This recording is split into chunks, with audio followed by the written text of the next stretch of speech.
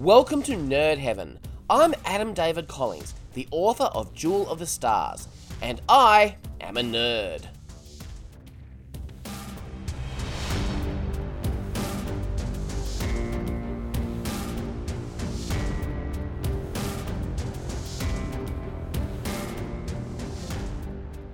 This is episode 46 of the podcast. Today we're talking about Star Trek Discovery, Terra Firma, Part 1. But before we get into all of that, did you hear about all the new Star Wars shows that Disney Plus just announced? They announced 7 new TV shows. Combined with The Mandalorian and the Obi-Wan Kenobi show, that's a total of 9 shows. We currently have 6 Star Trek shows, either already on the air or in various stages of pre-production. That's a whole lot of sci-fi entertainment. Now, if only we could get an official green light on that new Stargate show that they have in the works. That'd be awesome. But as I said, today we're talking about Star Trek. The description on Memory Alpha reads, "The USS Discovery crew journeys to a mysterious planet in hopes of finding a cure for Georgiou's deteriorating condition. Stamets and Adira make a stunning breakthrough with the newly acquired burn data." The teleplay for this episode was written by Alan McElroy, based on a story by Bo-Yeon Kim, Erica Leopold, and Alan McElroy. It was directed by Omar Madda, and it first aired on the 10th of December 2020. Make it so.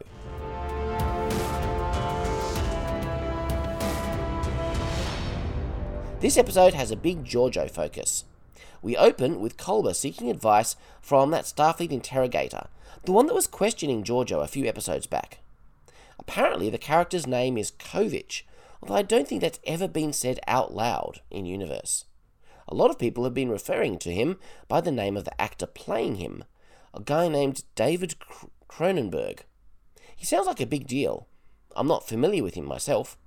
I actually thought he reminded me a little bit of the British actor Bill Nighy. Some people have even theorised that he's Section 31, which is a reasonable theory, but certainly not yet canonised. Why does Culber go to Kovich? I'm not sure. But it turns out he has all the answers we've been looking for. It turns out to be a case of temporal displacement. Our molecules like to remain in the time that they were created. But the whole crew has travelled 900 years into the future, and they're all fine. But Georgiou not only travelled in time, she's also from another universe. A universe which has been growing further and further apart from ours. Every molecule in her body is screaming to return home. So the hologram theory is out. And then Kovich activates a holographic image of Lieutenant Commander Yor, a deceased time soldier from the Temporal War. And he's wearing a Next Generation Season 1 uniform with the shoulder stripes. It was delightful to see this nostalgic old uniform on Discovery.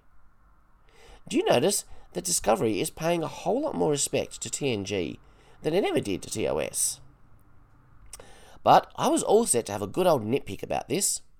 You see, I'd seen images from an episode preview that they show in America, which clearly showed Tor in this uniform, but with a Voyager-style comm badge. That comm badge didn't come into effect until 2371, which would have been the 8th season of TNG. It was never worn with this particular uniform. Now, Kovich says something that could explain it shortly, which we'll get to in a sec. But I noticed in my second watch of this episode that they've edited it. They've put the proper TNG comm badge in that matches this uniform. That must have been a digital effect. It's a silly mistake that should never have been made, but I'm glad they sorted it out. But Kovich explains that Tor is from the year 2379. Okay, so that means the Voyager comm badge was correct, but the uniform was dead wrong. 2379 is the year that Star Trek Nemesis was set.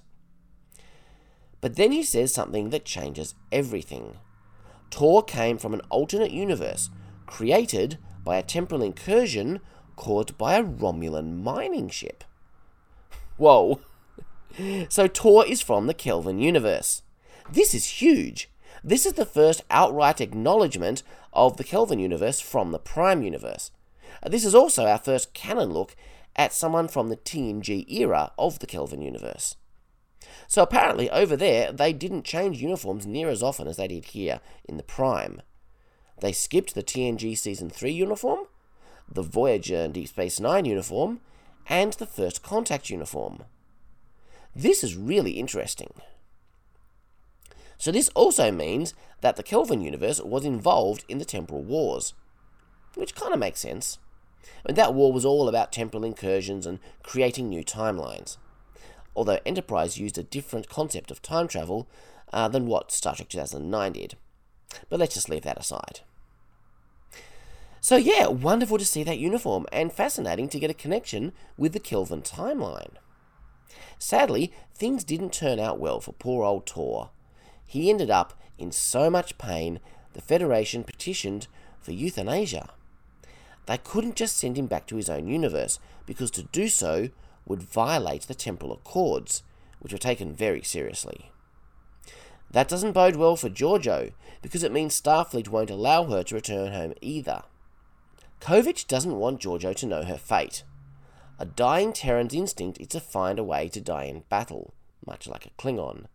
Nobody wants that loose on Discovery.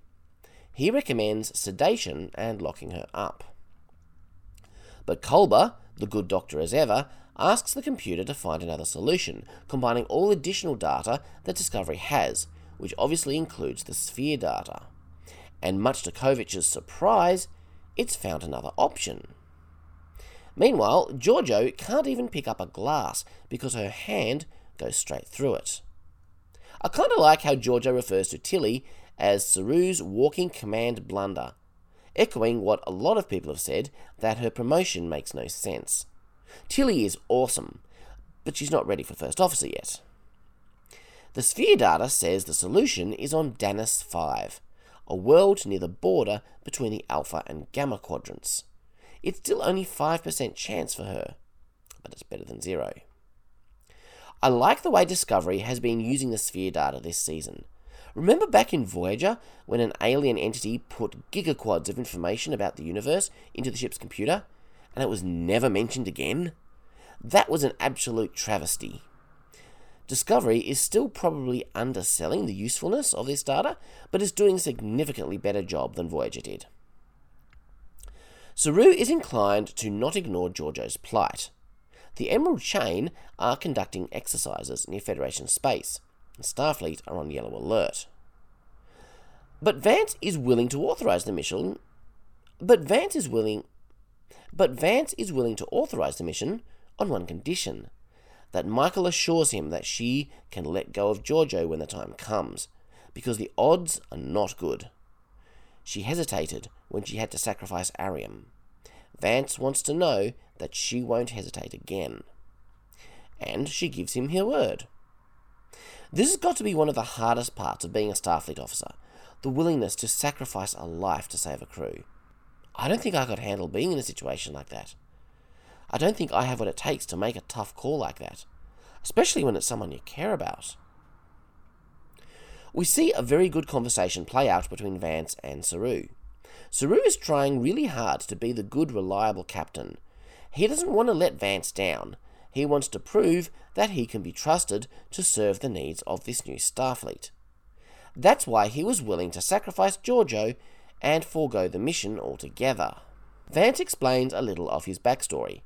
He made a lot of mistakes over the course of his career. One thing he's learned is that if a crew member is drowning and you let her, the crew will never look at the captain or the Federation the same way again. The hard, pragmatic choice is not always the right one. You have to have heart and compassion. You have to treat your crew as people. Any captain needs a little bit of Kirk in him. I love this scene. I'm loving Saru's character arc through this season as he learns to be a better captain, and I'm really liking Vance as a character more and more. Georgiou's vulnerability is really poking through the cracks of her bravado. We're seeing past the tough Emperor to the scared little girl inside. She doesn't see much hope for success in this plan. She wants an honourable death. She wants Michael to kill her. But Michael's having none of it. This episode is really showing us what Michelle Yeoh can do as an actor. We're also getting a little backstory about Mira Burnham. Apparently, Georgiou picked her up from a rubbish heap. We get a pretty heartwarming farewell to Georgiou from both Saru and Tilly. Giorgio has come a long way that she can look Saru in the eye and call him captain. When they first met, she saw him as nothing but dinner. But now, I think she actually respects him. So they beam down to the planet. It's a bit of an icy place, and I love the visible rings in the sky. I doubt it's scientifically accurate, but it looks awesome. As much as I like their trek through the snow, why didn't they beam directly to the coordinates? Why beam down merely close and then walk, following the tricorder's directions? Now we cut back to the overall season plot with the burn. Honestly, I was expecting this two-parter to be all about the burn, learning what was in the centre of that nebula. I wasn't expecting a character study of Giorgio or a re-examination of the mirror universe. Although, given the episode title, I probably should have expected Terra to be connected with the mirror universe. Anyway, Adira is still trying to use the algorithm to decipher the Starfleet distress call. Stamets notices that Adira is exhausted and has made a silly mistake, which has cost them hours of wasted effort. Adira is really frustrated by this. It's the same old story. Starfleet officer becomes obsessed with a task and refuses to sleep. But in this case, we see realistic consequences, and I really like that. As a computer programmer, I often make stupid mistakes like this, which takes hours to hunt down. And that's when I'm not sleep deprived. It happens. Gray is still not speaking to Adira, but Adira is apparently not angry, although facial expressions may suggest otherwise. Stamets points out that Gray wanted Adira to make more ties with the outside world. Friends. Maybe that's why he's hiding. Adira makes a good point. He doesn't get to decide what's good for me. It feels a bit manipulative, especially for the disembodied spirit of a dead person. And then the algorithm is finished. While on his way to find out what Stamets and Adira have uncovered, Saru has a chat with Book. Book wants in. He wants to help the crew of Discovery, but he wants to do it in his own terms. Saru isn't interested in that. I'm not sure exactly what Saru is expecting. Putting on a Starfleet uniform and joining the crew, perhaps? Which may require training at whatever the equivalent of Starfleet Academy is these days. I think it's going to take a while for Book to really find his place, and it may take a little bending on both sides. It turns out the ship stuck in the nebula is Kelpian. So a few years before the burn, the ship got stranded in the nebula. Another ship was coming to rescue them. The end of the message is sadly lost. A lot of people were theorizing that it was actually Discovery in that nebula, trying to tie it into the short trek Calypso. That made a lot of sense, but I'm kind of glad that that's not where the show is taking us. That would have just been another case of the Red Angel is actually Michael. I used to enjoy that trope, but it's getting a bit old, to be honest. This Kelpian thing is interesting because it's an unexpected development. I'm keen to learn more about what happened and what they might have to do with the burn. Giorgio keeps comparing Michael to her mirror counterpart. The reason she picked Berman up from that rubbish pile was that she was the only one not begging for her life. She was prepared to be her own salvation, and Giorgio respected that. It's interesting. Giorgio clearly had a desire to experience motherhood, so there was always some form of humanity in her. She probably wasn't able to have children biologically, but her choice to pick someone from a rubbish heap is interesting. She wasn't there to do charity work. If she'd really cared about helping kids out of poverty, she'd have rescued them all. She certainly had that within her power as Emperor, but she ignored all the pleas and just took Michael. But why not adopt some other way? I don't think we have enough insight into her character to really understand this yet. And this is where things get interesting. They find a wooden door just sitting in the snow, and a man dressed in 1940s-style clothes, smoking a cigar and sitting on a park bench, reading a newspaper which claims Emperor Giorgio dies in horribly painful death. The newspaper is called the Star-Dispatch. Who is this bloke? He offers Giorgio a doorway into her own past, back into the mirror universe. I can only assume he is a Q. This is totally their style. The episode keeps the truth of this character pretty close to its chest. We will probably learn the truth next episode.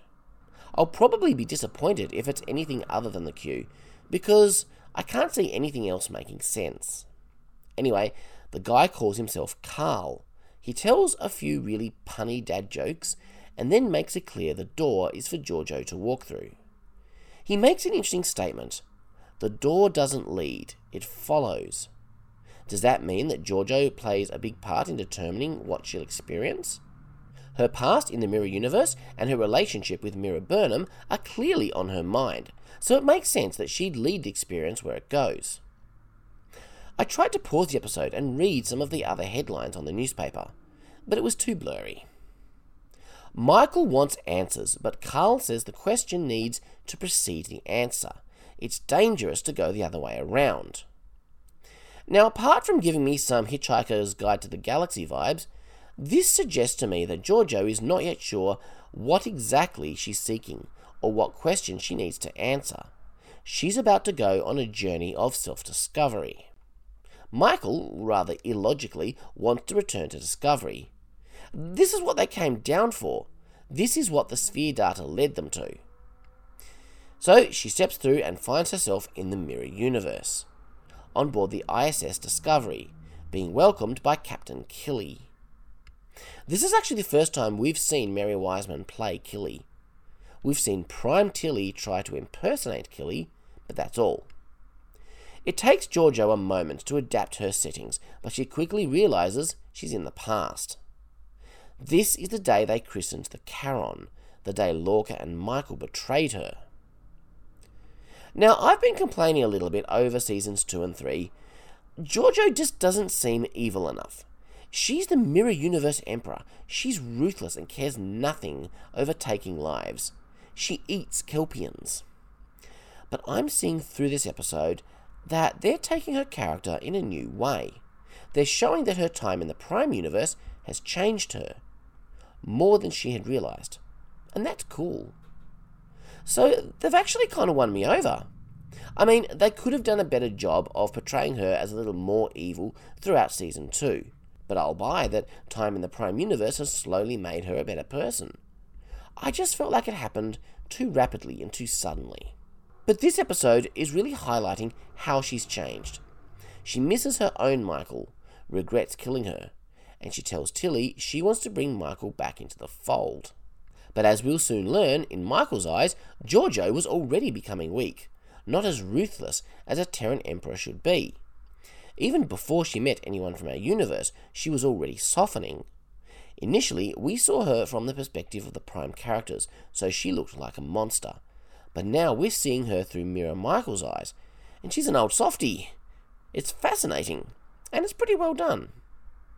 This episode is also the first time we see Mira Burnham. Sonequa Martin-Green plays her wonderfully ruthless. And it's also an excuse to bring back Landry from Season 1, played by Battlestar Galactica's Rekha Sharma. Mira Burnham really hates Kelpians. When she calls for Saru to be killed and cooked for dessert, Giorgio intervenes. This is the moment that we realise just how much Giorgio has changed. She can't just sit by and watch while Saru, a man she has come to respect, is treated like meat, even if it is Mirror Saru. The Terrans have basically taken on the role of the Baul in the Mirror Universe. They kill Kelpians before they can finish going through the Harai. That makes them easier to enslave, obviously. And Saru ends up being a useful source of intelligence for Giorgio. But Giorgio has a problem. We've learned the reason Michael and Lorca tried to overthrow her was because of her weakness. But now, given the way she's changed, she's more weak, not less. At least the way the Mirror Universe defines weakness. Giorgio keeps trying to drop hints about the importance of loyalty. I think Michael knows that she knows. It turns out that Mira Stamets was in league with Lorca and Michael, but Giorgio knows this. She kills Stamets, which is the first major change to history. So we have to ask, is she actually in the past, changing the timeline, or is all this one big illusion, as the Q often like to play with? We won't really know until next week. Given how much ambition she's supposed to have, I'm surprised Killy hasn't tried to overthrow Giorgio. But she's smart. She probably figures that she can gain more power by siding with the Emperor against Lorca and Michael, cementing herself as the trusted captain. Georgiou offers to let Michael live, if she'll confess. This is why Michael tried to kill her in the first place, the weakness she has seen in her mother. Georgiou says don't confuse weakness with growth, and this is actually how we'd see this from a Prime Universe perspective. We don't see compassion as a weakness, we see it as a strength, a virtue, something to be applauded. Georgiou has learned that from us, but it's a lesson that won't serve her well in the Mirror Universe. She's not really sure what she's supposed to be accomplishing here, but she's been given a chance to go back and do things differently, and she's taking it. And now we get to understand Michael's adoption from her own perspective. She was master of that rubbish heap, but now she's forever in her mother's shadow. Lorca loves her for her, but of course he doesn't. She's just a tool to get at Georgiou. Now when goaded into executing Michael, Georgiou can't do it. She spares her daughter. As of this moment, their future is unwritten. I think Oo is unconvinced. She may be the next one to turn. I spent the whole second half of this episode waiting to see if Jason Isaacs would return as Lorca. I really expected to see him in the last few minutes, but that didn't happen. So what do you think? Will he turn up in part 2? This is not what I was expecting from Discovery's first traditional two-parter. I really didn't think that we'd ever be going back to the Mirror Universe. But I enjoyed it. It was kind of cool to see it again, and to get to see some of the characters that we've heard about but never actually seen. I think in a lot of ways, this episode is setting up Georgiou to be ready to helm the Section 31 series, making her a better person so she can believably be the hero that we root for. A lot of people have been assuming she has to go back to the 23rd century because they assume that that's where the Section 31 show will be set. But I've never been convinced of that. I mean, the reason they brought Discovery into the future was so that the show didn't have to trample all over TOS canon. If they go back and do Section 31 in that time, it kind of defeats the purpose. I know Strange New Worlds will be set in that time, but its exploration focus will make it a lot more insular. It'll be less likely to stomp all over canon. I have mixed feelings about the Section 31 show. I love Georgiou and I love Section 31, but I'm not a fan of what Discovery did with the organisation in Season 2. So I suppose I should clarify and say that I love Section 31 as it was portrayed in Deep Space Nine. Can this show redeem what Discovery Season 2 did? Maybe. We'll see. Anyway, I'm really looking forward to next week. It should be fun to see how things are going to be resolved.